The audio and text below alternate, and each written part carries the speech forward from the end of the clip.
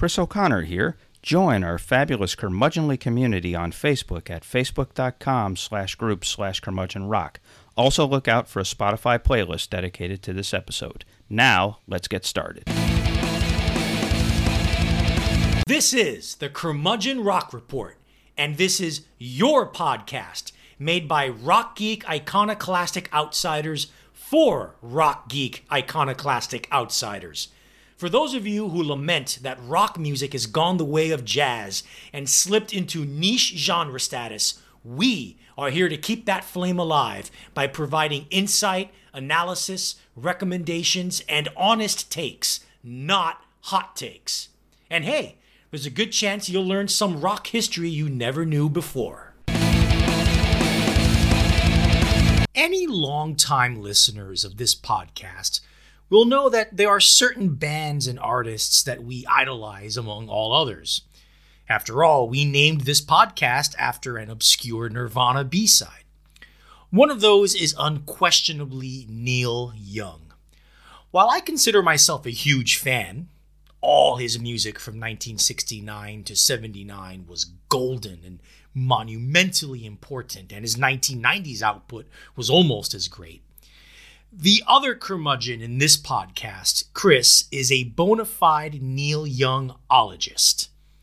Uncle Neil has a huge hardcore following that shows itself all over the internet and social media, but Mr. Christopher O'Connor's knowledge of all things Neil ranks right up there with the best of them.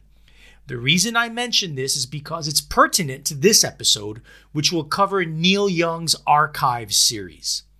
Since 2009, Young has been consistently releasing both previously unreleased studio recordings and extremely well-recorded live performances that span his entire career. The volume of such rivals what the late Prince reportedly still has locked up in his vault.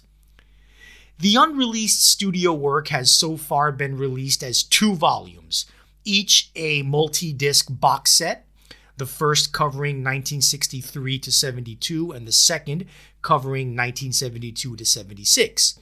The third multi-disc box set is due to come out hopefully before the year ends, hence the impetus for this episode. The live performances have so far, the key words being so far, been released as 17 live albums classified as the quote-unquote performance series.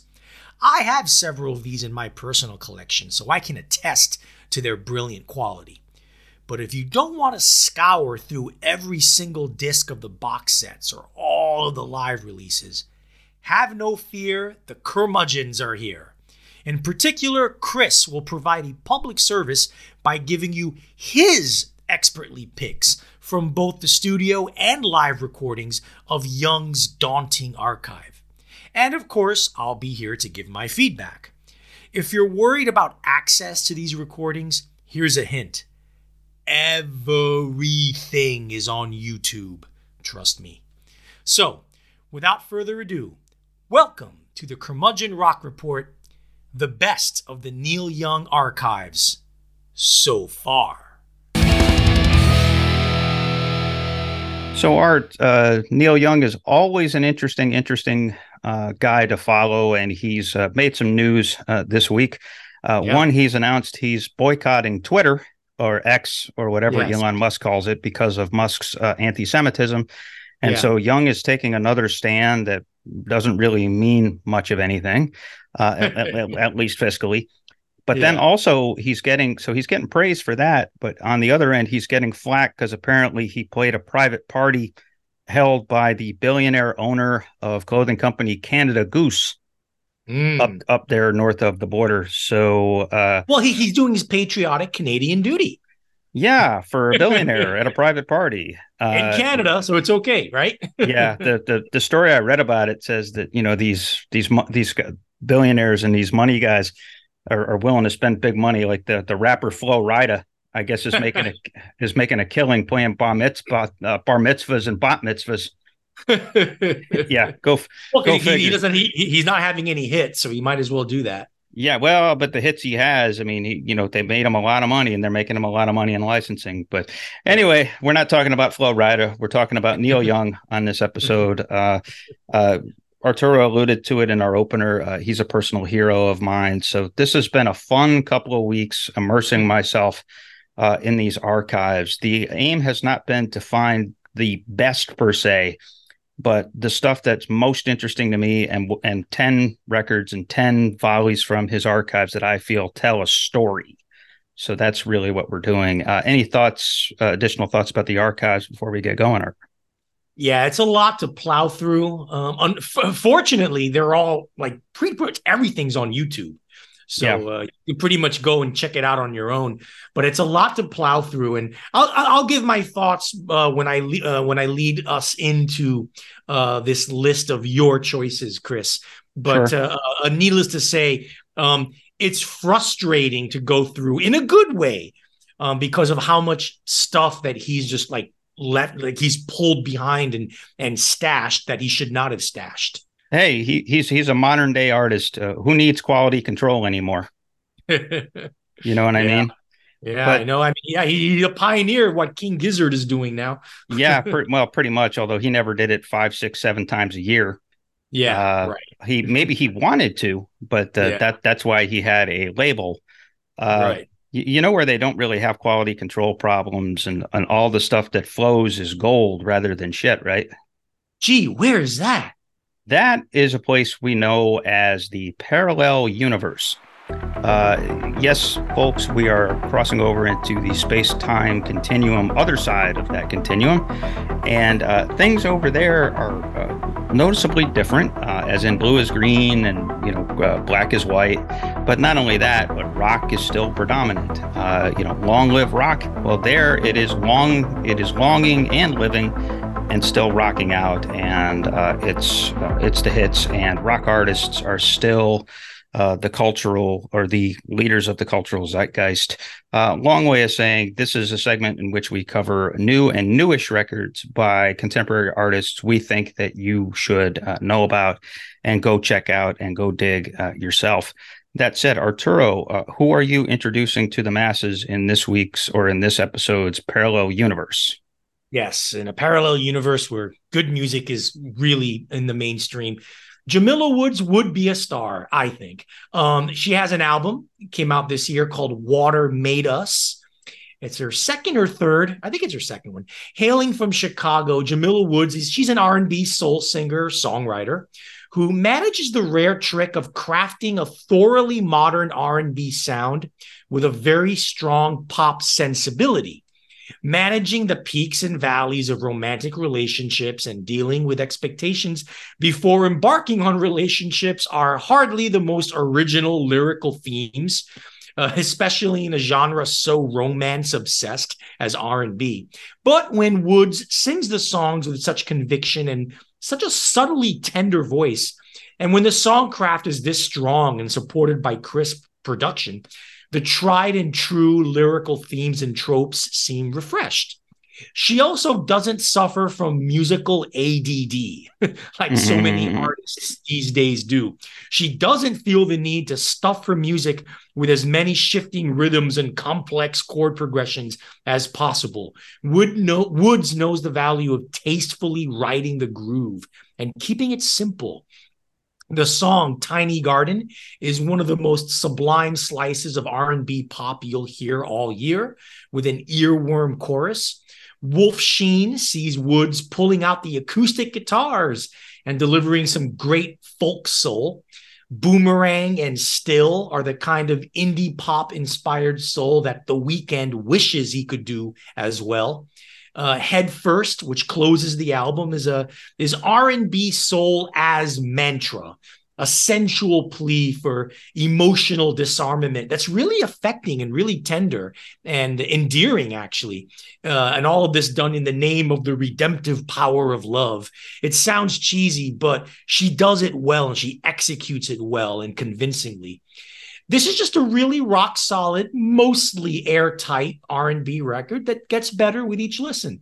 I give it a solid 4 out of 5 stars. Chris? Yeah, I will give it up to her for her relative minimalism compared to some of her contemporaries, as you Yeah. said. Problem with that, though, is that at least the first half of the record suffers from some sameness.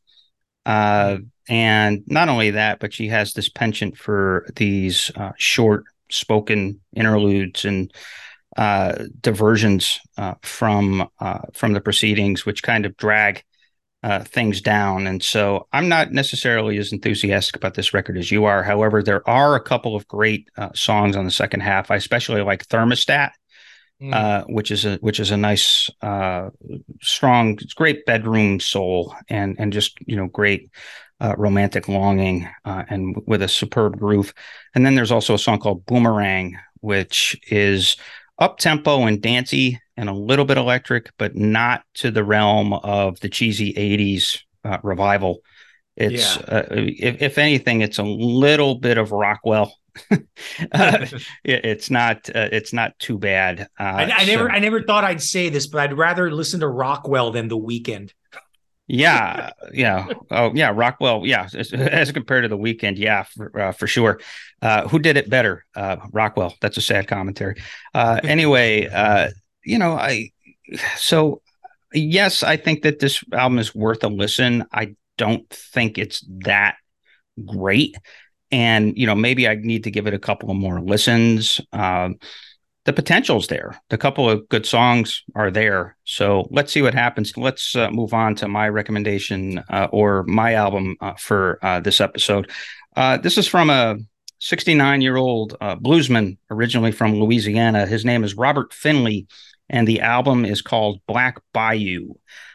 So, as I said, Finley is 69 years old. He is a late, quote unquote, discovery of the erstwhile white blues revivalist set, otherwise known as the white guys that go out and find these old black artists and give them a platform. And this happened for him in 2015. He was discovered outside of a show in Arkansas.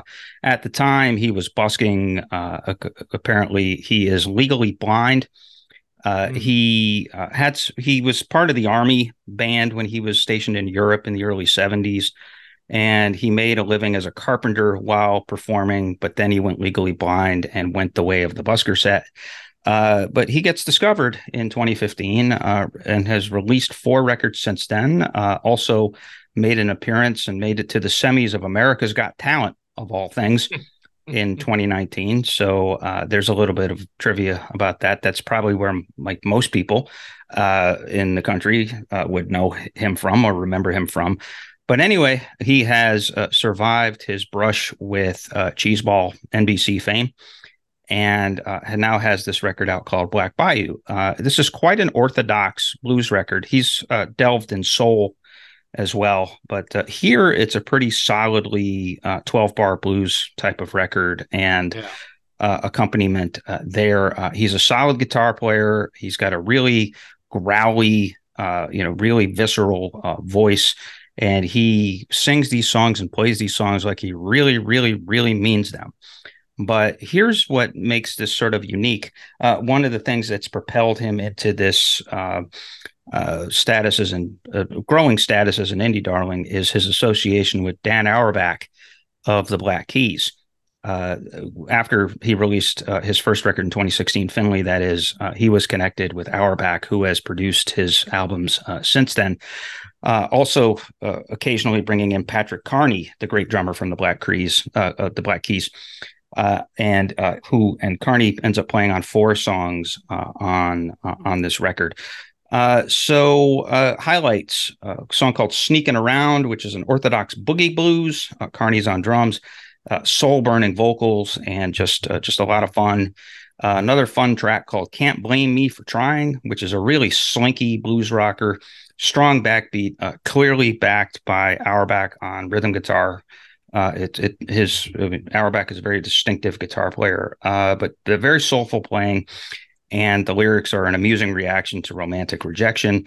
The solos have real bite to him. He's a guy that he combines muscle and melody really well. He's not that showy of a player. He's Yeah, it's convention in the sense it's 12 bar blues, but he has his own little style where it's more melodic than you might think.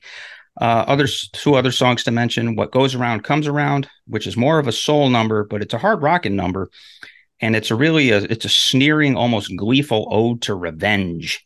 The sharp solos are really tucked deep into the grooves. It's really a case of the guitar riding the bass and drum rather than the other way around. And then the album closer is just really amusing. It's a 6 minute long, almost folk tale backed by slow blues called Alligator Bait, in which Finley tells the story when he was a kid, how his grandfather used him as live bait to hunt and kill an alligator. Basically made him stomp out in the mud and step on the alligator and just stand real still while Grandpa shot the alligator. And then it goes into how he tried to tell on his grandfather to his father, and his father laughed his tuchus off. And a great lyric on that: "I was just a lad, but I was old enough to get mad." So fun listen there. All around, I would say it's a good 3.5 star record. It's notable, and it'll make its rounds, I think, in the indie hipster circuit, deservedly so. It's a fun kick-ass record. I think fans of the Black Keys will dig it, especially because of the Auerbach and Carney participation in it. Arturo? Yeah, this is a solid, well-done Southern blues album. I particularly like the swampy groove of a Living Out a Suitcase and the folky, funky gospel blues.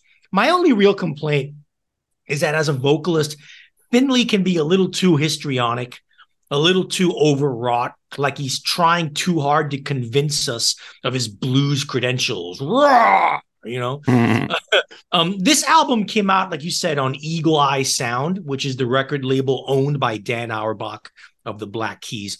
Like all the blues and old school R&B soul albums that Eagle Eye Sound releases, none of them are bad, but none of them are particularly great either. They're groovy, they're cool to have in the background, they sound good, but they ultimately don't leave much of a lasting impression, nor do they beckon repeated listens.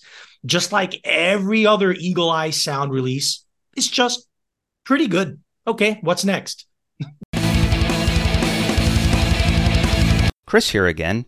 We usually end our episodes by inviting you to join our Curmudgeonly community page on Facebook. Well, we're picking up our efforts there. Know people just as passionate as us about rock and roll? Invite them to join in the fun. You don't actually need our permission to do so. Also, expect to see a lot more content up there moving forward. Our mission is to engage you, so darn it, we'll engage you like a fire hose, or maybe like a firehouse if we're going to give love to Gene Simmons. We may also be making a few offers. Want to wear a t-shirt featuring our logo? You may have that opportunity soon. So be a fellow curmudgeon, help us expand our little community, and share your own musings via your own posts. We're at facebook.com/groups/curmudgeonrock. So it's pretty well established and well known that Neil Young is one of the most prolific artists in rock, or not just rock, but music history, period. I mentioned that he has so much stuff that he has never released that he has kept in his personal archives. And like I said in the parameter setter, he started releasing all this stuff, both live and studio, in 2009. And the thing about it is that it's infuriating as a Neil Young fan, which, I mean, Chris, you're the Neil Young fanatic. I'm just a really strong fan. But even then, it's really infuriating for me that, considering so much crap he put out in the 1980s and post 1990s, that so much great material was held back. Instead of so much stuff was held back in favor of much, much, much inferior stuff that he would actually put out. It's really infuriating. And I think it's a good thing he's releasing these archives because, number one, we get to see what he held back Two, it's an alternative to like the horrible new music that he's been putting out since since the mid to late noughties. So that's just why I'm really fascinated by Neil's archives, even if I don't really delve into them as much as a hardcore Neil fan does. Occasionally, I'll peek in to see what's there. For example, like the Way Down in the Rust Bucket set, live set from 1990, because I'm a big fan of the Ragged Glory era Neil Young, things like that. So what we're doing here is that since, Chris, I defer to you when it comes to all things Neil Young. So basically, Chris, like I said, I defer all things Neil Young. I defer to you. Chris, you are going to introduce not necessarily the 10 best of the archives, but going from the oldest releases to the newest releases in the archives so far. That's the key. Those are the key words. So far, from the oldest to the newest releases that tell a story of these archives, both live and previously unreleased studio recordings. Right, Chris? Yeah, absolutely. So the spirit of the archives, yes, as you said, Arturo, it's twofold. One, it is an actual archive, and so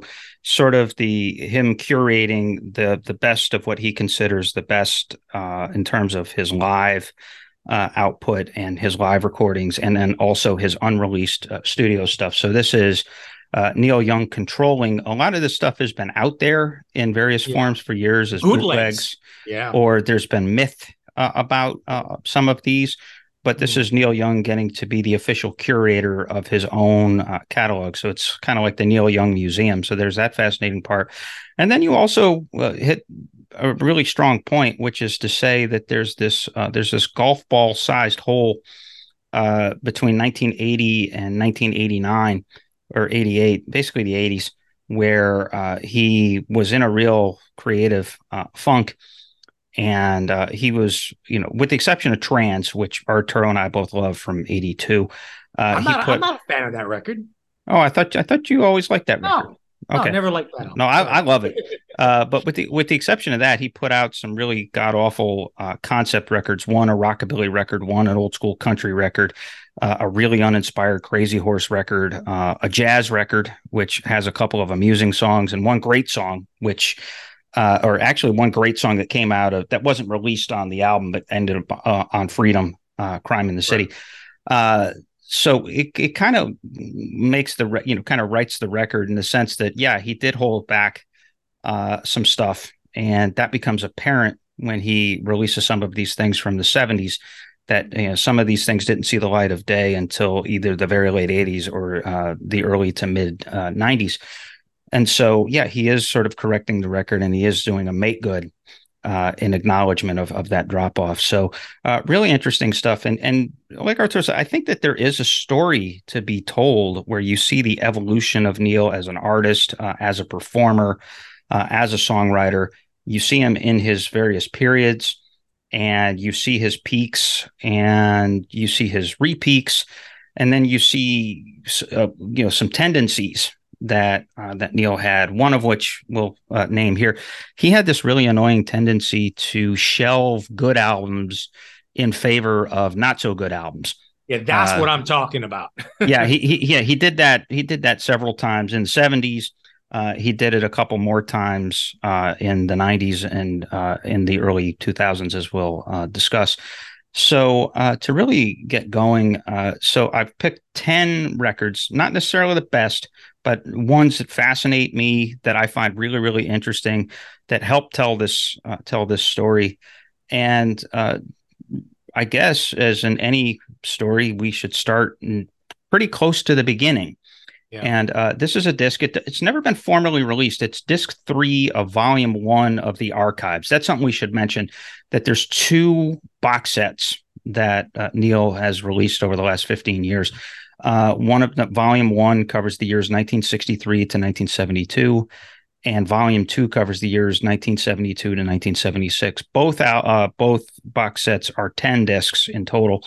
So this one that I'm talking about first is disc 3 of volume 1 of the archives. This is a show known as Live at the Riverboat that was recorded in February of 1969 at a coffee house in Toronto. And this is fascinating because let's just put it this way: Neil ends this set by taking an audience request, and so this is Neil. He's 23 years old at the time of this recording. He's still trying to find his footing as a solo artist. He even says at one point in his sort of uncomfortable banter with the audience that he's hasn't played that many shows on his own and is still kind of finding his way. And you can tell, at various points in the recording, he complains about the humming in his mic, and he also asks for a change in the lighting as well. And he tries to tell stories, but it really comes across as like dopey hipster, like stoner kind of stuff. And so just really kind of not standoffish, but almost like, charmily goofy. But he gets into this album, and at the time, he's still kind of doing things not, a little bit more conventionally. He's really trying that, he became known for his first take vocals where it was more about the feeling than anything. But at this point, he's still singing for real. Yeah. And the vocals here on Live at the Riverboat are absolutely just gorgeous.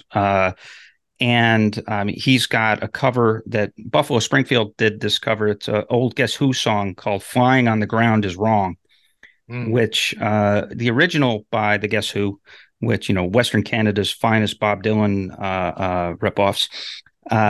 It's very garage poppy.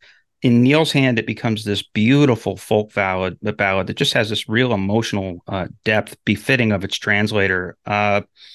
And then there's also an unbelievably beautiful rendition of Broken Arrow, which was one of his foremost songs that he did with Buffalo Springfield. And so gone are the sound effects and sort of the grandeur with the strings and all that. And it's just him and his guitar. Worth pointing out that it's only his guitar, no harmonica. So it's just acoustic guitar and Neil's voice, and just really, really lovely. And then, like I said, at the end, he takes a request for Expecting to Fly, which is another one of his minor Buffalo Springfield hits.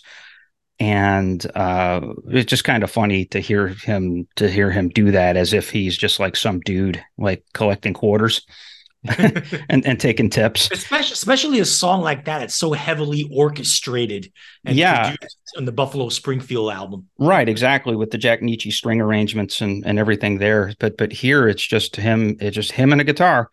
And so this is a testament to Neil's original earnest and aloofness, but also to the fact that when he sang with purpose, he was just a lovely, beautiful singer.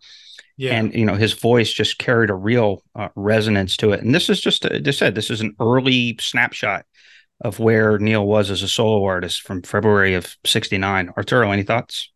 Yeah, this is Neil performing in front of what, 50 people? Something like that, yeah.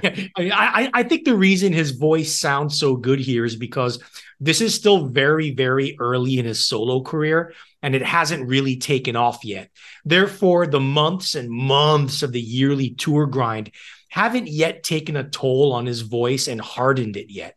Also, the between-song banter isn't quite as clever, nor as confident, nor as smooth as it would be just 2 years later, when his career has properly taken off and he's playing bigger venues to many more people.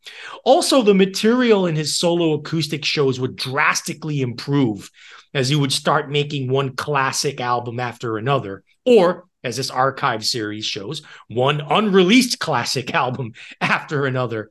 That being said, this is still a nice little oral document of an artist on the cusp of greatness, akin to some bootlegs out there of the embryonic Led Zeppelin playing in small clubs in late 1968, or the Doors performing at the Matrix Club in San Francisco in early 1967 before they exploded in popularity. The latter album, by the way, by the Doors, the latter is digitally remastered and released earlier this year, by the way. I like this Live at the Riverboat, but when it comes to solo acoustic Neil, I'll take the Toronto at Massey Hall show from 1971. Yeah, you and a lot of other people would take that show, and that's very, very good. Not quite as good as another one of his solo acoustic shows from around the same period that I chose for this list, but that's the one that most people, if they've heard of anything from the archive, there's two records in particular that they would know of. Massey Hall is one of them. One thing I'll say about Live at the Riverboat, that's the best of his early output. I mean, are the songs here as strong as the stuff that would come just a couple of years later? No, but you still have the Old Laughing Lady, you still have Sugar Mountain, which Right. as we find out from the banter on here and on another record, he didn't not a huge fan of, but it's still one of his best early songs. And then a couple of songs from his debut record, and some Buffalo Springfield stuff. And so it's the best of early Neil, but this is again it's just the non-confident banter and the just beautiful vocals. That's why you need to check this out. So as we know, 1969 was really a seminal year for Neil because he starts it in that, he's just getting started and just finding his footing. And at some point along the year, a little bit later on in the year, he hooks up with this band, this Bay Area band called Crazy Horse, that was fronted by a very talented guy named Danny Whitten, and featured his bandmates Billy Talbot and Ralph Molina on bass and drums. Well, he hooks up with them and finds a real inspiration in the sort of the countryish rock, sort of more sort of freestyle. He starts to find himself more as a soloist, as an electric guitar soloist, and he releases obviously later in that year, Everybody Knows This Is Nowhere, which is an absolute classic. It features Down by the River and Cowgirl in the Sand, and Cinnamon Girl. And Cinnamon Girl. And so from that, he was able to start. I mean, his profile went up, and he was able to start touring theaters. And one of these early shows is documented on the next record that we're featuring from the archives. This actually it got a standalone release. I believe in 2009. It's one of the earliest standalone releases, but it's also disc 5 of volume 1 of the archives. And it's live at Fillmore East, which is just this unreal Crazy Horse show from 1970, specifically March 6th and 7th are the shows that this disc is called from. At that point, he was doing what he became famous for, which is he would have an acoustic set followed by an electric set. Well, with the exception of Cinnamon Girl, this album captures 6 of the 7 songs that dominated the the electric set. Yeah. And just really awesome stuff. And there's a couple of things to note. Producer Jack Nitzsche, who Young had a musical relationship dating back to Buffalo Springfield with, his on electric piano.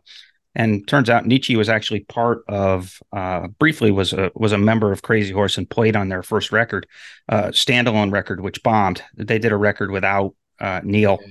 And it bombed, and so Nitzsche ended up going his separate ways. But he plays electric piano on this record, and it adds a surprising amount of texture and groove, especially to Down by the River. I mean, it's just really, really strong.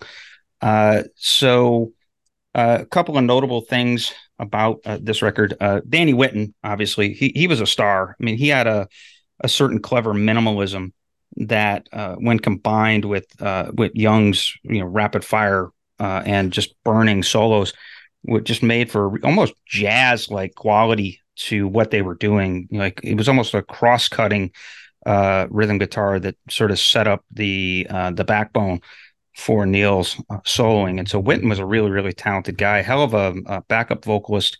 The source version of Come On Baby, Let's Go Downtown from 1974's Tonight's the Night is on this record. It's a little bit longer here. It was cut down on that Tonight's the Night album for efficiency, but a hell of a song. Absolute, hell of a song. The soloing on Down by the River and Cowgirl in the Sand is unimaginably great, even better than it is on the studio album, especially Down by the River. That's just Neil in rare form, in rarefied air, just following along with that. Also notable to point out that this 6-song set includes Winter Long, Mm. which really influential single for a lot of grunge and a lot of college rock bands in the 80s, including the Pixies, which was released as a single, was never part of an album, but it came out of what was about 1973, 74. I think it was straight. It came out on the Beach in 1974. And by the way, Tonight's the Night was 75, not Oh, 1974. okay, gotcha. But Winter Long, by the way, is not on the Beach. Maybe it comes from the same recording, but It's not? it's not on the Beach. Oh, really? Okay, Trust hold me. on. It was released on Decade. That's where that was its formal release. That's where it first saw the light Okay. of day. Decade in I believe 77. But Oh, yeah, but here we have an early version of Winterlong that's just absolutely rock balls out, and with that electric piano and with Danny Whitten on electric guitar or on rhythm guitar, it's just really, really fascinating, fascinating stuff. And that's kind of like deep dark, in the archives, Neil, that yeah. Winterlong was hovering at a show that early. Um, Yeah. way Right. before the Stray Gators and Ben Keith got their hands on it. So Arturo, thoughts about here this live at Fillmore East record? Yeah, I was going to ask you about the version of "Come On, Baby, Let's Go Downtown" that is awfully similar to the version on "Tonight's the Night." But yeah, you said Yeah, it's the same. It's the it same it one. it, it is the source recording Wow. for So that album. yeah, this performance was recorded exactly 53 years ago, and it Hmm. sounds like it was recorded yesterday. It just Yeah, reminds you that recording technology back then wasn't quite as bad as people like to think nowadays. right. Yeah. Well, I mean, especially in rock and roll. I mean, well, then again, he also had some aces that were working for him, like Right. David Briggs and Sure. folks like that were just like master engineers. Yeah. So, I mean, that kind of helps. So yeah, it's just a really, really great show and just a testament to the power of the early power of Crazy Horse. And it's kind of a sad, what could have been, like Yeah. where, how Crazy Horse would have developed with Danny Whitten as a co-songwriter and Right. a real kind of spiritual compatriot with Young on the guitars. So Yeah. there's a little bit of mournfulness to be had there, which definitely translates into the next Mm. record Right. on this list. This is from 1971, and it's called Royce Hall. And as the name suggests, it comes from a full show recording solo show that Neil Young did at Royce Hall on the campus of UCLA, Mm. out there in Los Angeles. And you hinted at this earlier that his confidence grew by leaps and bounds. So that Yeah. this is January 30th, 1971. So in a little less than 2 years, he's really gotten a swagger and Yeah. really kind of found his voice. And so the difference in confidence and banter between these records is really marked. And not only that, but also the rawness. Like he's really going for it at this point. And so there's, the material is that much better. And so it allows him to be that much more expressive with his voice. This album, by the way, is part of what's known as the official bootleg series. Mm. And as that title connotes, this is stuff that's been out on the bootleg circuit for a long time Yeah. that Neil finally, cleaned up, re-engineered, remixed, and put out there officially. Like this is Neil's endorsed version Mm. of this record. And so a couple of things to say about this show. It's a little bit more. I mean, he's mixing instruments. He's got piano in there. He's got harmonica, but it's just him. And for the most part, it's a strong show. And the most notable thing about it is it's also this is where the source recording for Needle and the Damage Done Yeah. from Yeah. Harvest is taken from. Right. And so obviously, because how could you possibly duplicate that performance elsewhere? Yeah. It's just Yeah. it's a singular version of the song, and it's got a really poignant intro before Yeah. he starts into it. He says, "quote This is a song I wrote about friends of mine, although I didn't know them." Mm. Uh, and which now keep in mind, Danny Whitten didn't die for almost 2 years after this. Yeah. And Yeah. but mostly he has Danny Whitten and several other people, but mostly Danny Whitten in mind when he's talking about the song and about a debilitating, what at that point had become a debilitating heroin addiction. by Witten. So there's that, and then it's also the source material or the source recording for Love in Mind from the sorely underrated record Time Fades Away, which Neil, it's a live record, but he released in 1973.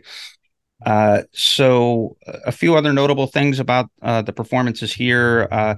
It includes versions of See the Sky About to Rain, which didn't see the light of day until On the Beach in 74. It also has a number of songs from Harvest, which didn't get a release for another year.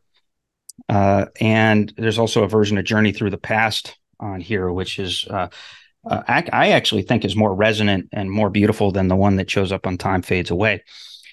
And then the highlight of this record, the absolute highlight of it, and it's one of the more joyous sections of any of these records, is a 9-minute run through Sugar Mountain. When again, he says, in the story, kind of similar to the Riverboat set, he professes not to like Sugar Mountain, says he wrote it on his 20th birthday, and he said had some sentiments that he doesn't agree with anymore and all that. So he's goofing on the song.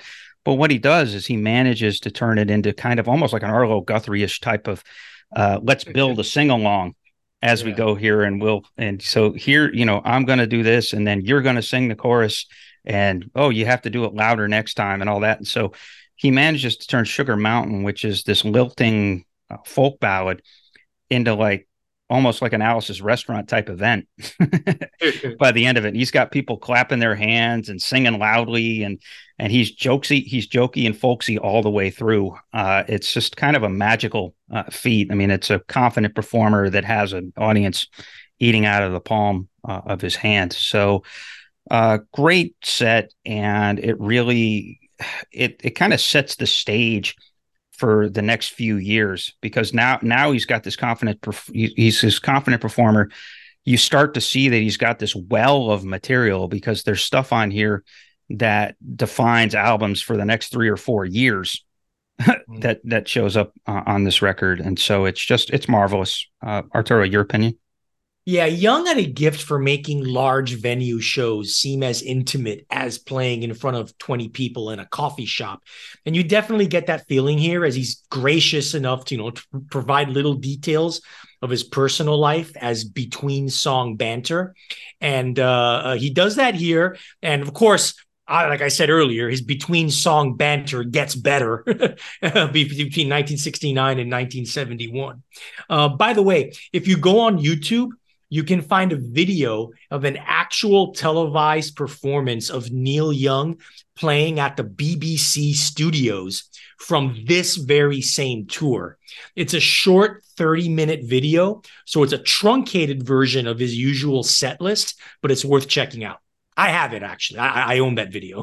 Yeah, it's in my hard drive. Yeah, I have to go seek that out. I mean, that's one blind spot I've had is that show. Although I know of it, and I know of its legend.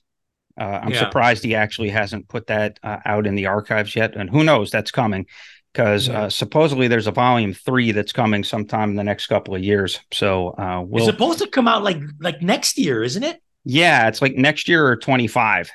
He's been promising volume 3 for a while. I assume that it'll probably be like 76 to the present.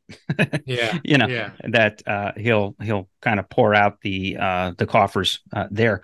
So he does the show in 71, as history would have it. By then, he's on the rise with Crosby, Stills, and Nash and Young with Deja Vu. He's released after the Gold Rush, which has released to critical acclaim. And a year later, he is releasing Harvest, which blows up into a bestseller and puts him on the charts. He gets hits, Heart of Gold and Old Man out of that album. And it's regarded as a classic. I personally put it on only 4 stars. I think there's a couple of duds on it, but I'm in the minority on that one with Harvest. But what it does is now it propels him into being a headliner. So instead of theaters like Royce Hall, he's now being able to play arenas and like big theaters and arenas. And so he's becoming a headliner. But all through it, he's miserable. He's losing several friends to heroin addiction. His marriage to actress Carrie Snodgrass is starting to have strain. And he's starting to have some problems with a couple of his bandmates, most especially Jack Nitzsche, who legend has it had an affair with Carrie Snodgrass. And he was so not fond of this late 72, early 73 tour that the great testament to it, or the great monument to it, Time Fades Away, stayed out of print for like more than 30 years, which, when you consider it, is really insane. It's the same thing with On the Beach, that Neil doesn't like to relive bad old times. And so he prevented this from coming back out, or Time Fades Away back out. That so to follow up, I mean, it's real ballsy to follow up an album as clean and as gorgeous and as sing-songy as Harvest with something like Time Fades Away, which is about as nihilistic as it gets, and just sort of is all over the place, but just has even the softer stuff has a real kind of anarchic energy to it. Yeah. And so during this period comes our next album from the archives, which was just released in the last couple of years. This is a show. It's from Tuscaloosa, Alabama, home of the Crimson Tide, February 5th, 1973. At one point, Young referred to this recording as Time Fades Away 2. Yeah. Just saying that it's another testament, or sort of recording, or sort of totem to this tour. And this album and this tour features what I think is his best band. I think his best backing band, which was the Stray Gators, which for this tour included Ben Keith, who was his main sideman for his country-ish albums for years and decades. He played lap steel guitar, slide guitar, dobro, and other instruments of that sort. You had Tim Drummond on bass, Nitzsche was on piano, and Kenny Buttrey was on drums.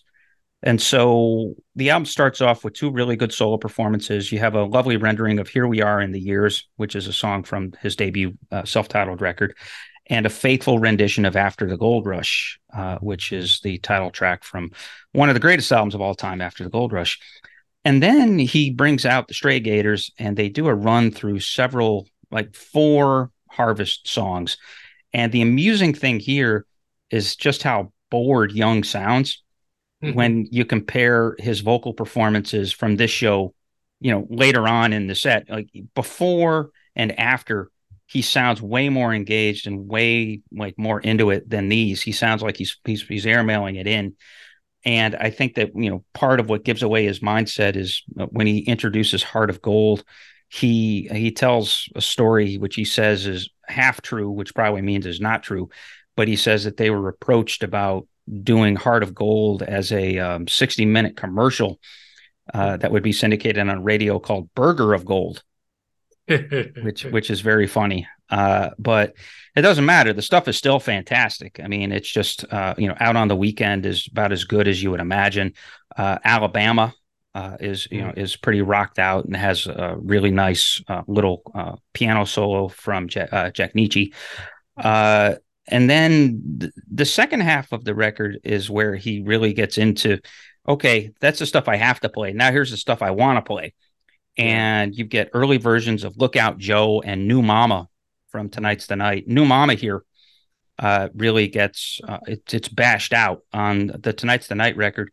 It's an acoustic guitar with 5 or 6 part harmony, which is just gorgeous, and it's just this lilting, gorgeous little ballad. Here, it's just bashed out. I mean, they even he announces it as a brand new song, and so they're still kind of exploring it, but it's really kind of just bashed out and messy, which is kind of cool. And then Lookout Joe has more of a nihilistic and faster edge to it than it does in the studio version.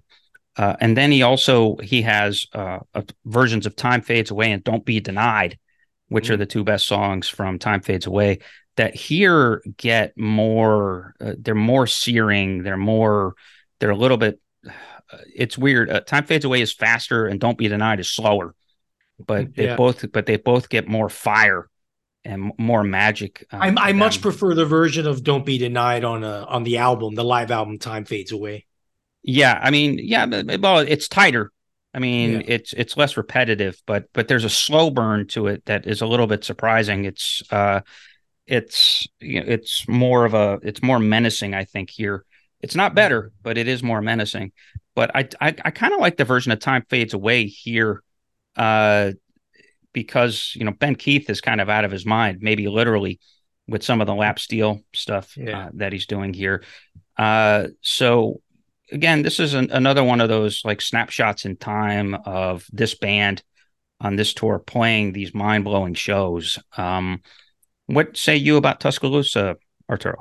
Yeah, there are 11 tracks on this live release. And at the time of its recording, 1973, five of the 11 tracks were unreleased or unrecorded at the time. Yep. It's fascinating how Young, no matter how popular he got, was always all too willing to play songs no one, or at least no casual fans, had ever heard before. Yeah. He was always like this, and he kind of still is. Yeah. I was like, you never know what he's going to whip out at any given moment. Like he'll have works in progress mixed in there with the established hits.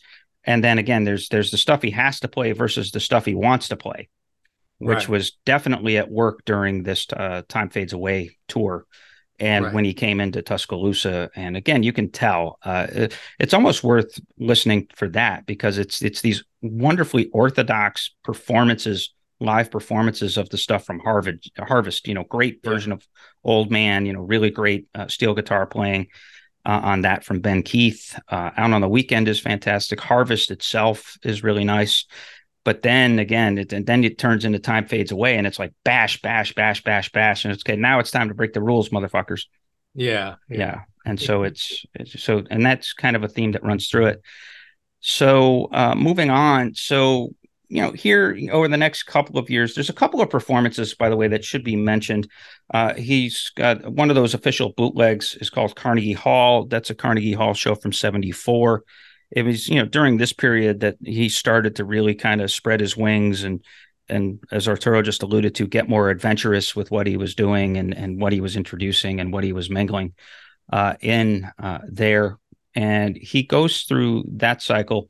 He starts to pull out of it in 76 or 75, 76 when he releases Zuma, which is his follow up to Tonight's the Night, where it's like he's got his swagger back. So he's out of the ditch.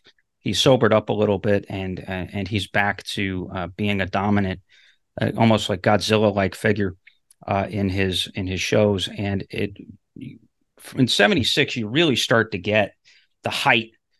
This is Young at his absolute height as a performer, as an icon, as a myth maker in terms of how he's performing and what he's pulling off on stage. And the next record, I think, is just stunning in some of its revelations. This is called Odeon Budokan. And as that name suggests, half of the stuff is taken from a show at the Hammersmith Odeon in London. And half of the stuff is taken from the Budokan venue in Japan, made famous most especially by Cheap Trick of all bands.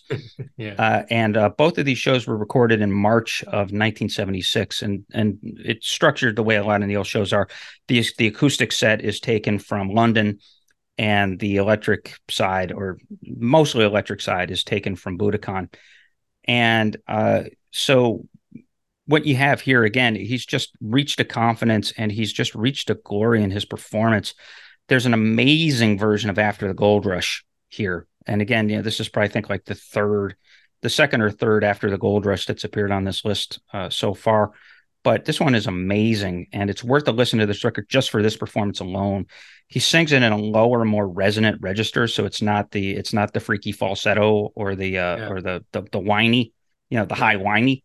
It adds real gravitas and mystery to the lyrics. And there's a lovely harmonica solo in place of the trumpet from the studio version. And so it's just this achingly gorgeous, really committed performance of it. And one of the things, and this shows up, in this, he did this in the Tuscaloosa performance of After the Gold Rush, but here it really stands out because of its phrasing. He changes one of the lyrics to "We got Mother Nature on the run in the 1970s," Yeah. as opposed to Look at Mother Nature on the Run. Right. Yeah. And it really stands out, and it really kind of hits me right in the nuts when I hear it. And then he also has another amazing acoustic performance of a song, and we'll talk a little bit more about it here in a bit, called String Man, and which I personally think is the best of his songs. It's between that and Winter Long as a song that never got a formal studio album release. It's the best song, I think, that never made it to a formal record. And just a really just gorgeous ballad, just piano ballad. And see, the funny part is that it shows up here and on an unreleased studio record that we'll talk about, and also on MTV Unplugged 17 years later, the 1993 MTV Unplugged record. And it's just he doesn't get cute in any of the versions. It's just him and a piano. Yeah. And it's just really it's an elegy for a guy that is really struggling and going through the motions. And there's a wonderful lyric on the song, quote, "You can say the soul is gone and close another door. Just be sure that yours is not the one." Just really, really powerful stuff. And then on the electric side, the amazing thing about it is the economy of it. I mean, it's almost shocking. He's got a 7-minute long version of Cortez the Killer and a 5-minute long version of Cowgirl in the Sand. Truncated versions. Yeah, and it truncated, but naturally, it's not okay. We're truncating it. It's not a melody, it's not a medley, it's not like here you were making a ditty out of it. He bashes them the fuck out. Right. And he really gets, like Cortez, only 7 minutes long, including the 40-second fuzz and bang outro. Right. And so he's just really, and the solo is just as incendiary as it is on the studio album. Cowgirl in the Sand has just really great, kind of Zuma style. At that point, he was starting to come up with a really singular style using Old Black, his 1953 Gibson Les Paul, and really comes out and just really, really strong, really powerful. And so, yes, the version of Cowgirl in the Sand on Live at Fillmore East is better because it's the 16.5-minute version with Danny Whitten, and it just gets to unbelievable heights. But here it's almost more impressive because you get the same kind of burn and churn in 5 minutes. And so there's an economy to that's really, really impressive. So, Arturo, what's your thought about Young in 76 and about what you hear on Odeon Budokan? Yeah, as good as this is, I really wish Neil would release the whole show from the Hammersmith Odeon in London and the whole show from the Budokan in Tokyo. When I listen to a live album, I like to hear a complete show, which is why I often defer to well-recorded bootlegs, a la Fish or the Grateful Dead. That being said, the version here of The Old Laughing Lady is a much more powerful song, and the lyrics really resonate more when it's stripped of its orchestral arrangement and stripped down to just a voice and acoustic guitar. Like you alluded to, the vocals and the piano ballad on the piano ballad String Man are actually more affecting and just better than the studio version from the Chrome Dream sessions. Like I said, I love this set. I just want to hear the whole shows, not just get to this piece and Frankenstein them together. I'm not into that. That's a good point. It should be mentioned that as far as I know, Tuscaloosa and Live at Fillmore East, those aren't complete shows either. Like Live at Fillmore East is culled from 2 different shows, and obviously Tuscaloosa is 11 songs from a larger set that Neil played that night. And so a lot of this, again, this is sort of like Neil shaping, and that's a good excuse to bring this up as a reminder. This is Neil curating his own narrative. Right. And, sort of releasing things the way that he wants them to, and just sort of, here's the strongest thing that I can release. And like you said, the Frankenstein approach with Odeon Budokan. Although I don't know. I mean, I guess you could do Odeon Budokan as a box set, right? Like discs 1 and 2 Odeon and discs 3 and 4 Budokan. Yeah. Yeah. Or it's like Odeon, Well, the Odeon Budokan. Hammersmith, the Odeon London shows, I mean, that was like a 2 or 3 night residency. Yeah. So you can make just a whole, set based on a box set based on those shows. Yeah. You know, And that's the thing. It's, the part of the archives is Neil's attempt to, lasso a million termites. yeah. And like, let's find the termites out of the million of them that make the most sense. So Yeah. that's kind of the exercise there. On this episode, we gave you our picks for the best of Neil Young's archive series. For the next episode, we're going to explore the brief career of one of the most fascinating and, frankly, tragic rock band stories of the 1990s, Blind Melon. Exactly 30 years ago, yours truly curmudgeons befriended each other as freshman students at Syracuse University, and among the many bands we bonded over, one of them was Blind Melon and their self-titled debut album, which Chris in particular was extremely enthusiastic about. A year after that album came out, it exploded in popularity thanks to the huge success of the single No Rain. Blind Melon had an underratedly original sound that seemed to split the difference between the neo-hippie jam band movement that was starting to catch fire at the time and soulful southern rock. They would put out just one more album before lead singer and musical guiding force Shannon Hoon died of a drug overdose in 1995. We're going to explore their all too brief career and analyze their classic debut album track by track in our next episode as the Curmudgeon Rock Report brings you Blind Melon is the best CD I have. Yes, folks, those were the exact words Chris uttered on one fall night in 1993. All right, so now we're gone from one part of these 10 recommendations that are mostly live. Now we're going to segue into the mostly studio or previously unreleased studio stuff. Chris. Yep. Yeah, absolutely. So part of the archives, it's not all live stuff. It's unreleased studio stuff. And not only that, but like some of the stuff in the archives box sets are actually like the performances or from the recordings that were used on the album. And they're just sort of slightly different versions, but you also get B-sides and unreleased singles and all that. But within that, and as we said earlier, Neil had this penchant for making albums and then shelving them. Yeah. And you sort of making the choice to stand down. Well, he had two famous, and we're going to cover them both here at number 6. He had two really storied ones that grew into proportion of myth and were the subject of bootlegs for a long time, and incomplete bootlegs, by the way. It was never the full thing. And so he had two albums that he actually had prepped. One of them he was intending to release and had an official tape made of it called Homegrown. And that was in 1974. And then the second album he made as an acetate, and I think more to just sort of capture what he was doing, as opposed to, he made the acetate and he had given it to his producer Dave. It was being distributed, but almost kind of like a, hey, here's what I have going on now. Not clear if he ever intended to release it as an album, but that was called Chrome Dreams. Right. And so Homegrown and Chrome Dreams, and these are the two mythical studio releases as part of this archives. And just in the last several years, he's released both, supposedly as intended to be released back then. And they're both magnificent. And so we'll do one at a time. Homegrown.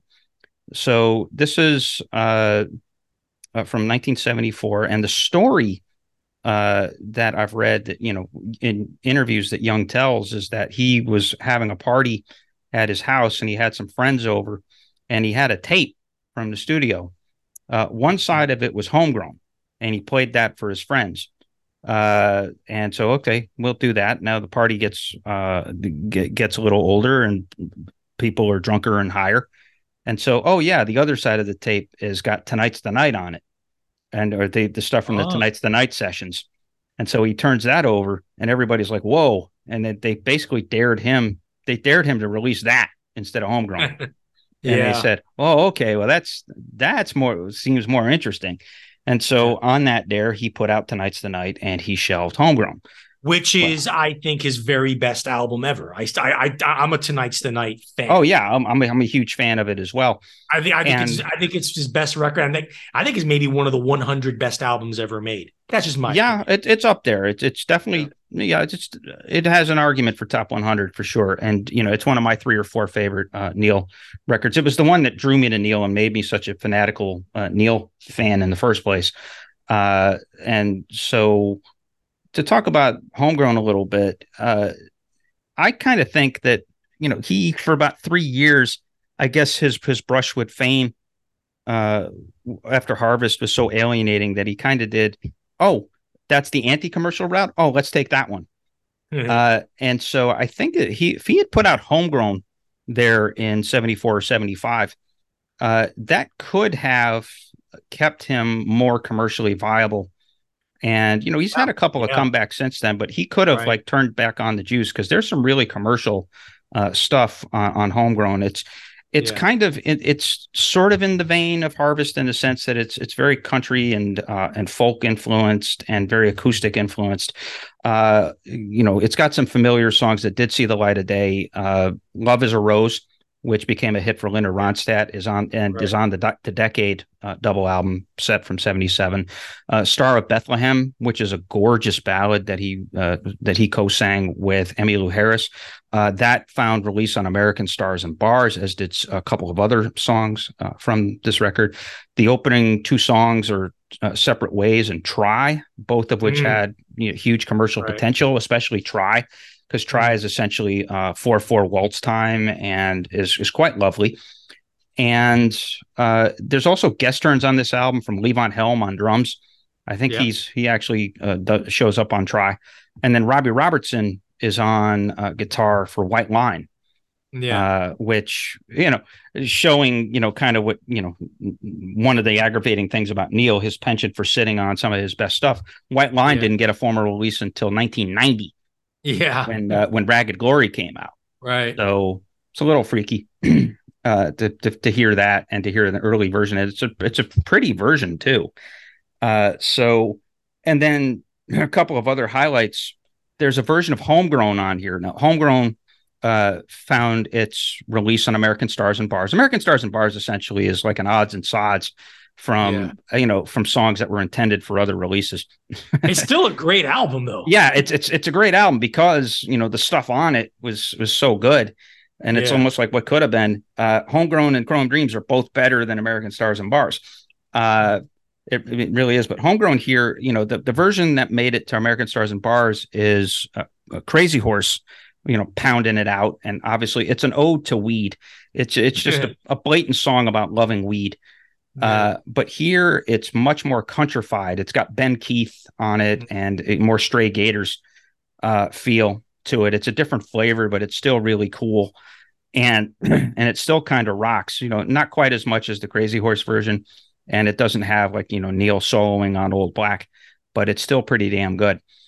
And then there's another highlight on here. It's a little rocker named Vacancy, which has a real angry edge to it. And it's really Stray Gators backing at its finest. Definitely worth checking out for that. So it's just a real combination of country-ish, country rock classics, like acoustic balladry, and then a couple of near rockers. Would have been a really, really strong record. And I think probably would have been a commercial hit with 1 or 2 singles. I think Star of Bethlehem might have been a top 10 hit if he had released it.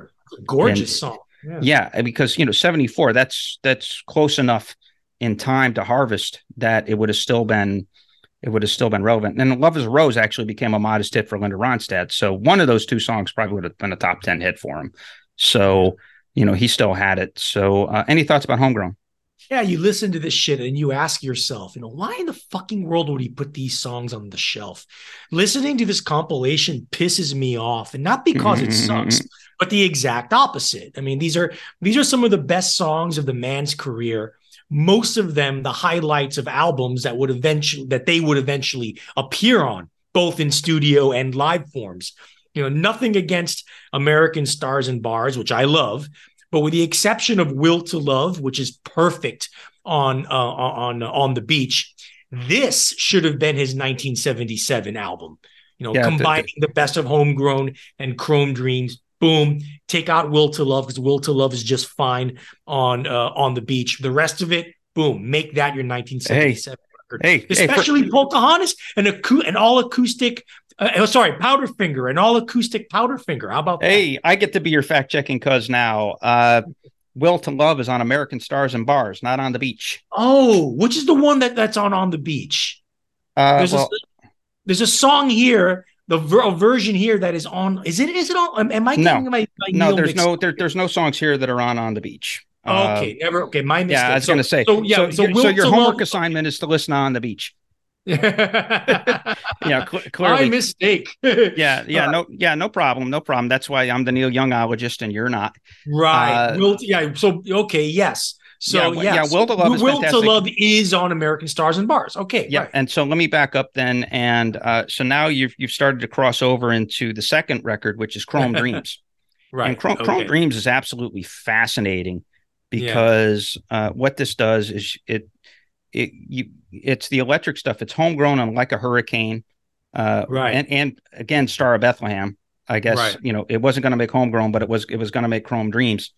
Didn't make either, but it ended up on American Stars and Bars. So the kind of that stuff from American Stars and Bars. And then you get studio acoustic versions of Pocahontas, which it should be noted that the version of Pocahontas that shows up on Chrome Dreams is actually the same recording featured on Rust Never Sleeps. Just the one on really? Yeah, the one on Rust Never Sleeps just has overdubs. It overdubs on keyboard effects and backing vocals and real and drum actually. So, but the vocal and the acoustic guitar come from this version of Pocahontas. There's also a version of Sedan Delivery, which is electric and rocked out, that just not nearly as gnarly and not nearly as nihilistic as it showed up on Rust Never Sleeps. The acoustic version of Powderfinger, unsurprisingly, is just beautiful. I mean, that's a song, no matter how he played it, he could have played that on pump organ and it would still been a beautiful. Right. And it just a perfect song. String Man shows up on here, the studio version of that, which again I think was probably his best unreleased or formerly unreleased non-studio album song. And then just a cross section of other stuff, Will to Love, and so kind of take those things, and then there's also I think the real curveball that shows up on Chrome Dreams is a version of Too Far Gone, which, Too Far Gone, it became a staple of some of his shows in the 70s and or some of his sets, especially in the mid 70s. But here it's him on acoustic guitar and Frankie San Pedro, Pancho, his replacement guitarist in Crazy Horse, on mandolin. Doing the song. Now, it doesn't see the light of day. That song didn't get to an album until 1989's Freedom. And of course, on Freedom, it rocks balls. It really does. But here, it's definitely a country ballad. And so that's the real curveball here. So you get these things, and it's just extraordinary. And as an archival achievement, as a curatorial achievement, it's hard to believe that he had all these recordings on one acetate, because had he released it, it would have been his best record. Or it would have been. It would have been one of his it would have been. It would have been like one of his top 5 classic. Records. It would have been an absolute classic. And granted, I mean, there's a part of me that's thankful that he held off on the Rust Never Sleep stuff, because the versions of those songs are just marvelous. And so to introduce him to the world that way, I think was a much better treatment than they would have gotten here, which is a funny thing to say because they're incredible here. So there you go. Homegrown and Chrome Dreams. It's worth a mention again. Arturo alluded to it. All of this is on Neil Young's official YouTube channel. His entire catalog, everything he's released, is available through his Neil Young channel for free on YouTube. This is why, him not being on Spotify or distributing on X is not that big of a deal, because it's all out there. Right. And so extraordinary. So let's just say you have like no life and no girlfriend, and you just don't want to leave the house for 4 days, go on YouTube and listen to all this shit. Yeah, You know, definitely. but we're doing some of the work, so you don't have to work quite as hard. So that's a public service. And so we move on from those studio nuggets and sort of what could have been great albums back into his growth as a performer on the road. So around 1977, he's starting to segue. He's starting to get a Country Jones again, harkening back to Harvest and Homegrown. And so in the summer of 77, he's living in Santa Cruz, or he had moved to Santa Cruz. And he's got a few buddies in the area, including two guys from the band Moby Grape and a couple of local musicians, a singer-songwriter named Jeff Blackburn and a drummer named Johnny Craviotto. And they essentially, those four guys were just like local dudes that were like bar band guys that like they had their own songs, and the very sort of country is very Byrds influenced and very outlaw country influenced. And Neil is becoming friends with these guys, and I guess Blackburn calls up Neil one day and says, "Hey, Neil, you want to come play a bunch of shows with us around the Santa Cruz area?" And Neil's like, "Oh yeah, sure." Because Neil's working on his new stuff, and he's it's just kind of a fun thing. Now they couldn't, for contractual reasons, as I understand it, they couldn't tour outside of Santa Cruz because of obligations. Crazy Horse basically was his only touring band, and that was something that I think the label was enforcing and his concert promoters were enforcing at the time. So for 3 months in the summer of 77, he did the Ducks. That's what they were known as, the Ducks. And this was Neil and his buddies, Jeff Blackburn and Bob Mosley and Johnny Craviotto. They did a bunch of gigging at bars and clubs, including the Catalyst, which is a 1,000-seat venue in Santa Cruz. And so this is a compilation from those shows. This is called High Flying, and it's another release from the official bootleg series. And High Flying, it's a couple of discs. It's pretty long, but it's a lot of fun. All four guys contributing songs, and Neil bringing out Old Black, the 53 Gibson Les Paul that is all over. Everybody knows this is Nowhere and Zuma and those. Yeah. And so basically it's Neil Young as the lead guitarist in your bar band and just absolutely rip roaring, just bashing the fuck out and just going to town as a soloist. And so a lot of fun listening to that. And not only that, but it ends up being a laboratory for some of his own stuff. Little Wing, which is another one of those unreleased studio record, songs that never made it to a studio album. No, it's not Hendrix's Little Wing. He had his own song called Little Wing. There's a cover of that here. There's really fun covers of Human Highway, or versions of Human Highway and Sail Away. Human Highway is about as cheesy as it gets from Comes a Time. In terms of how it's done there. It's this real like hokey ditty, but here it's just straightforward country rock, almost like Flying Burrito Brothers style. And same thing with Sail Away, which gets the real sort of pop, lovely treatment, duet with Nicolette Larson treatment in the studio. And that showed up on Rust Never Sleeps. Here, again, it's just a straightforward little country rocker with soloing from Neil and just like a real edge to it. There's also a really kick-ass version of Are You Ready for the Country from Harvest on here, where it's just him bashing out. Right. And then the highlight in terms of the Neil stuff is these guys doing the most reverent cover imaginable of Mr. Soul, where it outdoes. It's basically the same arrangement as the Buffalo Springfield version from 66 or 67. And they just take it to new heights. And it's just Neil. You can tell he's having a blast. That here he is. Oh, I get to pretend like I'm in just some random band called the Ducks, and I'm bringing out one of the great rock songs ever made, and just absolutely just destroying. I'm playing Godzilla on stage for like 70 people, and so really, I wouldn't say it's not the best of these things, but it's a fun chapter for Neil, where he's gigging around for a couple months, and the story there is that he eventually left the band and went back and doing his own thing. The other guys tried to carry on as their own band, but quickly petered out. And so we're left with this testament of when Neil joined a bar band in Santa Cruz. Art, any thoughts? Yeah, this is really a fun collection. I like it. If aliens came down to visit Earth and asked what country-tinged rock and roll from California in the 1970s sounds like, you would play them this. Or better yet, you'd play them this as the mid-level roadside diner version. You would play them the Eagles for the gourmet version. Well, yeah. Or the Flying Burrito Brothers. Yeah. Right. It's interesting how much of this actually sounds, a lot of it actually sounds like later period Moby Grape when they went full throttle into country rock. Gee, I wonder why. Bob Mosley's in the band. Yep.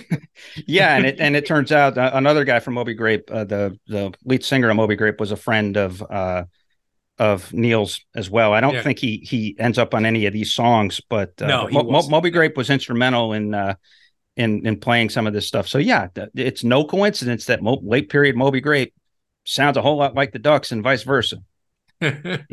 So really, really great stuff. So now we're going to summarize the next 13 years or 12 years in between records, in between entries on this list, between numbers 8 and 9 this way.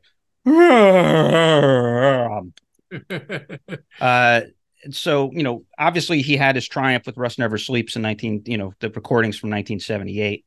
But then he had his 80s slump where he was trying on new suits. And granted, he was raising a kid that was severely stricken with cerebral palsy. So maybe it's understandable. Like many people of his era in the 1980s, Paul McCartney, Joni Mitchell, just everybody, they all suffered from 80s-itis. Yeah, they all suffered from 80s-itis. How to stay relevant. And in Neil's case, his idea of staying relevant was to not stay relevant. Yeah. If it wasn't for Farm Aid, Neil would have had a terrible 80s. Freedom's a good album. That came out in 1989. Yeah, 89. He ended it strong, but before then, it's like, let's have the techno record. Oh, let's have the rockabilly record. Oh, let's have the jazz record. And it was really, really tacky. There are a couple of albums worth a mention that from this archive series. That he's got one performance from 1984 with his country band, the International Harvesters, that is available. It's forgettable. You can avoid it. It's him doing cowpoke stereotypical country. It's almost insulting. If I'm a real country artist, I'm kind of insulted by it. And then the Blue Notes, which was his jazz band that he toured with in 1988 to support This Note's for You. Yeah. And again, some of those songs on This Note's for You are pretty good. I just the jazz treatment, yuck. It's badly produced. Badly produced. Yeah, 1980s reverb heavy production of jazz rock. It's like, what the fuck? Yeah. Which is kind of funny because that bad reverb production serves Freedom the next year really well. It's the same producer, but it's the material and also the material's better. Yeah. And Neil's inspired guitar playing on the kind of the guitar noise. That was his return to guitar noise. But anyway, so those are a couple of testaments from that period. Forgettable. You can kind of skip over that.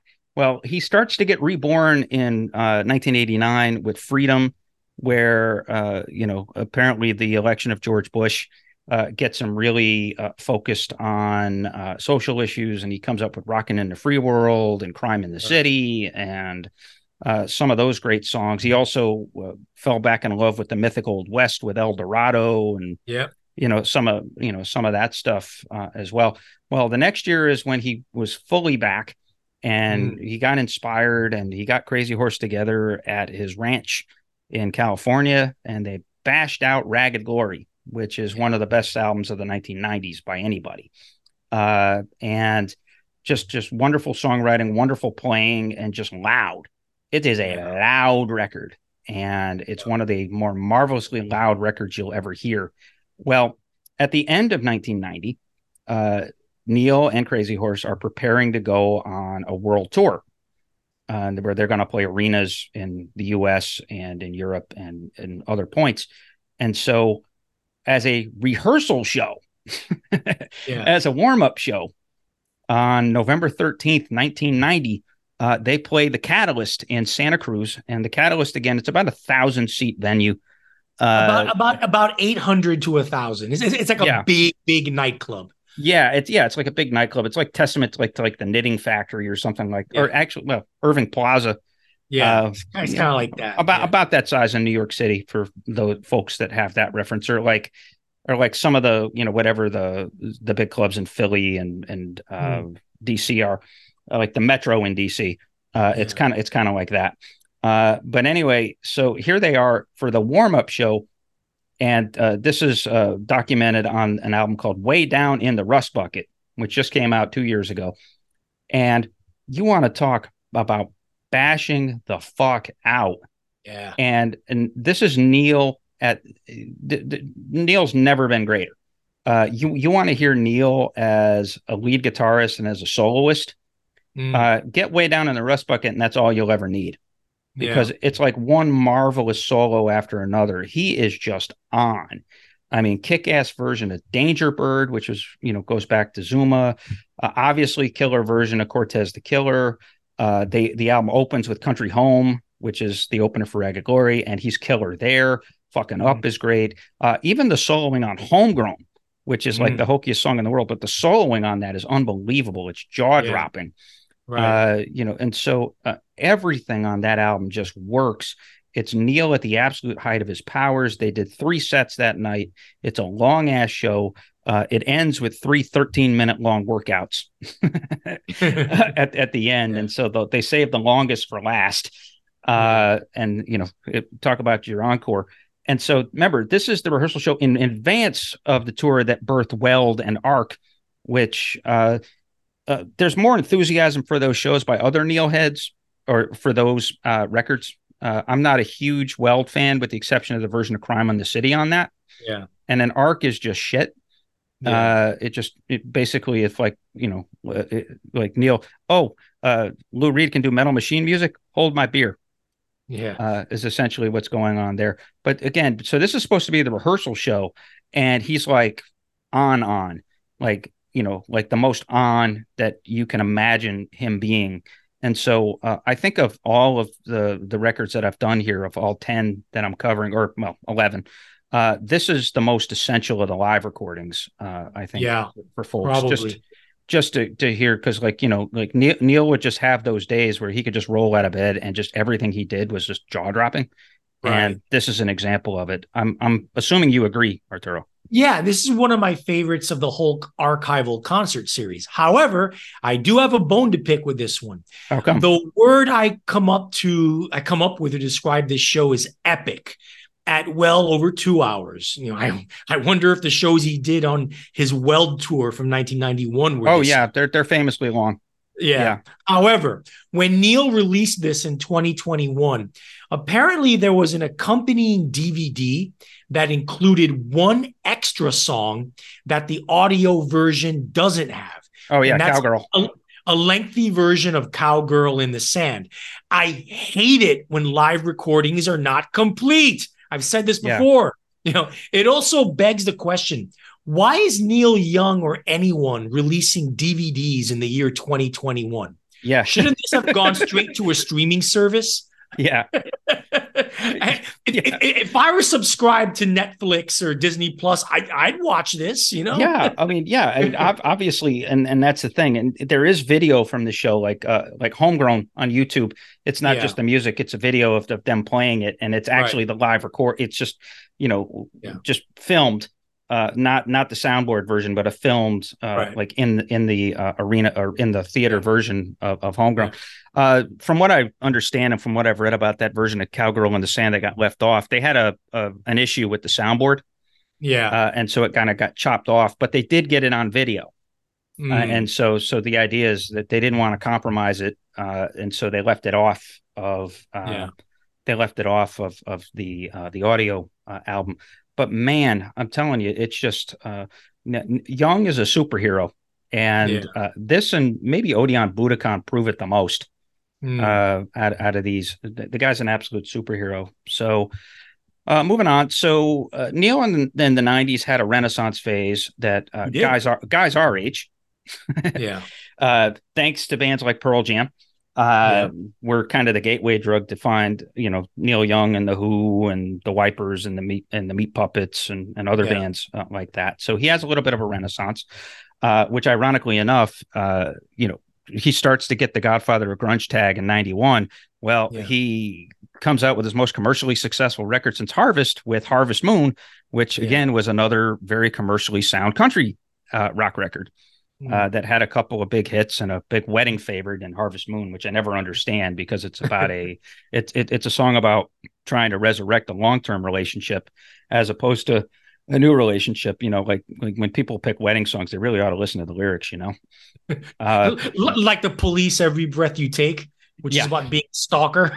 Yeah. Or A Band of Horses, No One's Gonna Love You, which is very ambiguous. It may actually be about a divorce. Rather than a marriage. But anyway, that was a digression.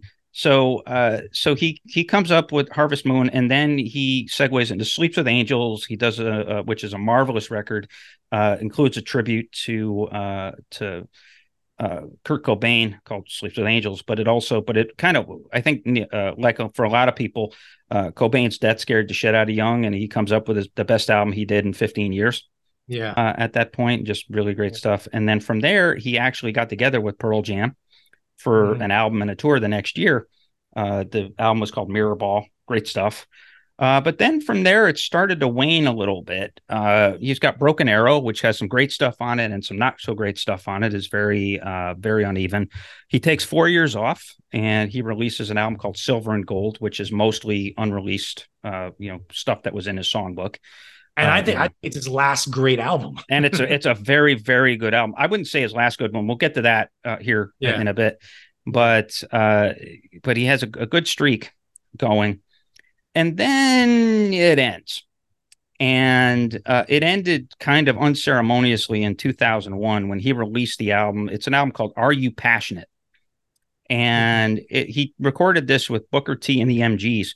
Now, you would think that'd be really exciting. Oh, Neil, Booker T and Neil and Steve Cropper. Ooh, or with Booker T on organ. Ooh, nope.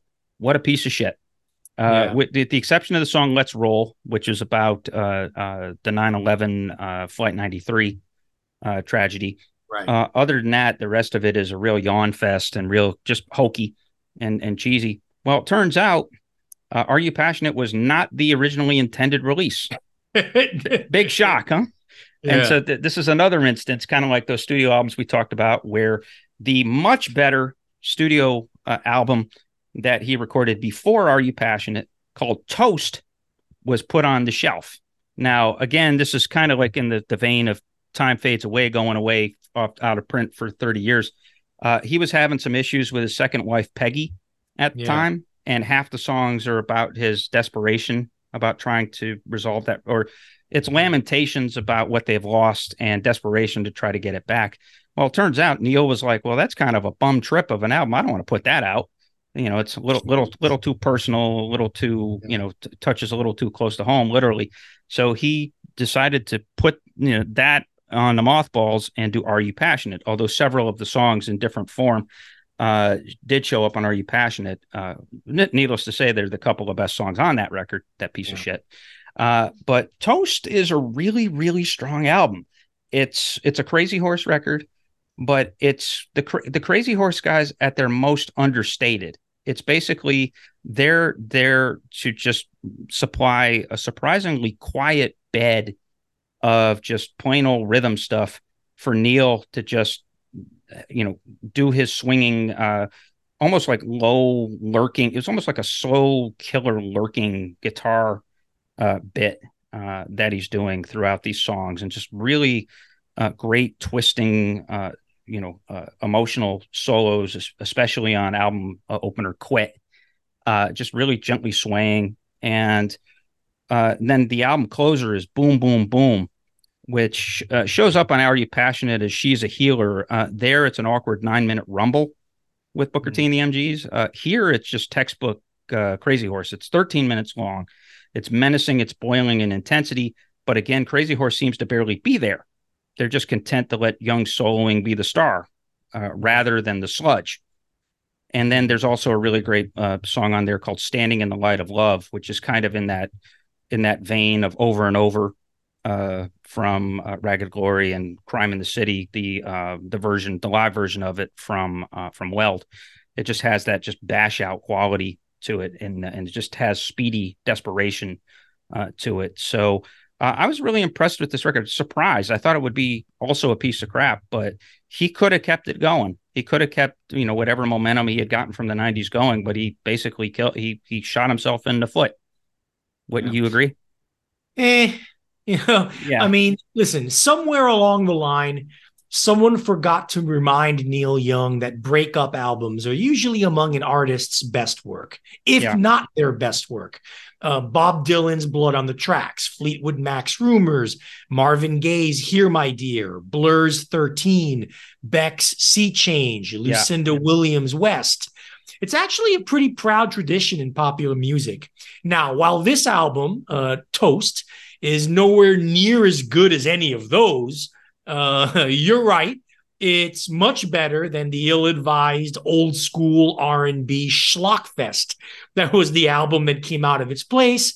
2002, not 2001. 2002's Are You Passionate? Yeah, Let's Roll went out as a single towards the end of the year. That's why I confused the years, because they rush released Let's Roll because of the news. Yeah, the 9/11 thing, right? Yeah. Nevertheless, even with Toast, you can hear the beginning of Young's decline into bland, repetitive recycling of himself. Some of his guitar work here is beautiful and quite lyrical, but the songwriting, no matter how personal it is and how it documents the coming end of his marriage, which wouldn't happen until 2014 is when they formally divorced. Yet the songwriting, in my opinion, just doesn't really land and often feels a little too trite and sentimental rather than emotional. That's what I'm left with this album. Really great guitar playing. He really puts his heart in there. But like you're right. Like I said, Crazy Horse sounds too distant. They sound like they're way too much in the background, and it's just a little too sentimental music. Songwriting wise. You're right. I mean, that's what prevents it. I mean, it's 4 stars at best, probably more objectively more between 3 and 3.5. Because of some of that triteness in the middle. There's a couple of throwaways in there, but again, it's worth it for the soloing, because Neil is in rare form as a soloist on he hadn't soloed like that on a record probably since Ragged Glory. You could say that, where it's this sort of solo dominant performance. So oh well, like I said, it's just indicative of Neil's magic ability to shoot himself in the foot when it comes to what he releases. That wasn't the case. Arturo alluded to a little while ago that he thinks that Silver and Gold is the last of the great Neil records. I disagree. I think it's 2003's Greendale. That is a marvelous record. It's a weird record, but it's worth talking about a little bit here, because our last entry on this list, our 10th list entry, is something that was released here, I think it was in 2020, called Return to Greendale, which is a note-for-note live version and rendition of the album that was recorded September 4th, 2003 at the Air Canada Centre in Toronto. I mean, this is an album that was made for arenas. But Greendale, so let me just do the straight talk of, or the straight narrative or the summary of what the album's about. So basically, it's a small, sleepy, one-horse town that, isn't really growing too much with the times. And you've got Grandpa, who's, yells at the TV and yells at the newspaper. You've got the farmer and his wife, and they've got their kid, but their kid is a little bit of a rebel. And one night he's out trying to, ship some drugs, gets stopped by a cop. Cop gets shot and killed. And the media converges upon the family's house of the family of the murderer, and Grandpa especially just rages against the media and how exploitive they are and blah blah blah blah blah. Well, the young daughter, a woman named Sun Green, she gets so alienated, she goes on the run and tries to save the planet. literally, she ends up in Alaska for a closing number called Be the Rain, where it's talking about the ecology and about celebrating what we're about to lose because of climate change. Now that sounds like garbage when I talk about it, but it's a really, really, really great record in the sense that so Frankie San Pedro sits out, and it's just Neil with Billy Talbot and Ralph Molino. This is the studio record, and it's them. It's more or less it's Neil sort of telling the story, and then even supplying voices to the characters in it. And it's not so much song so much as just like these riffs, and it just kind of like repeating the riffs so that he can do the performance. But it adds up and it gets really hypnotic. And again, there's some kick-ass soloing. There's some really nice harmonica stuff on it. There's an acoustic ballad in the middle of it called Bandit, which I've always liked. And then he's got one of his 20 best songs ever on it called Carmichael, which is a 10-minute plus long song about the cop that was shot and about his wake and about his wife's grief.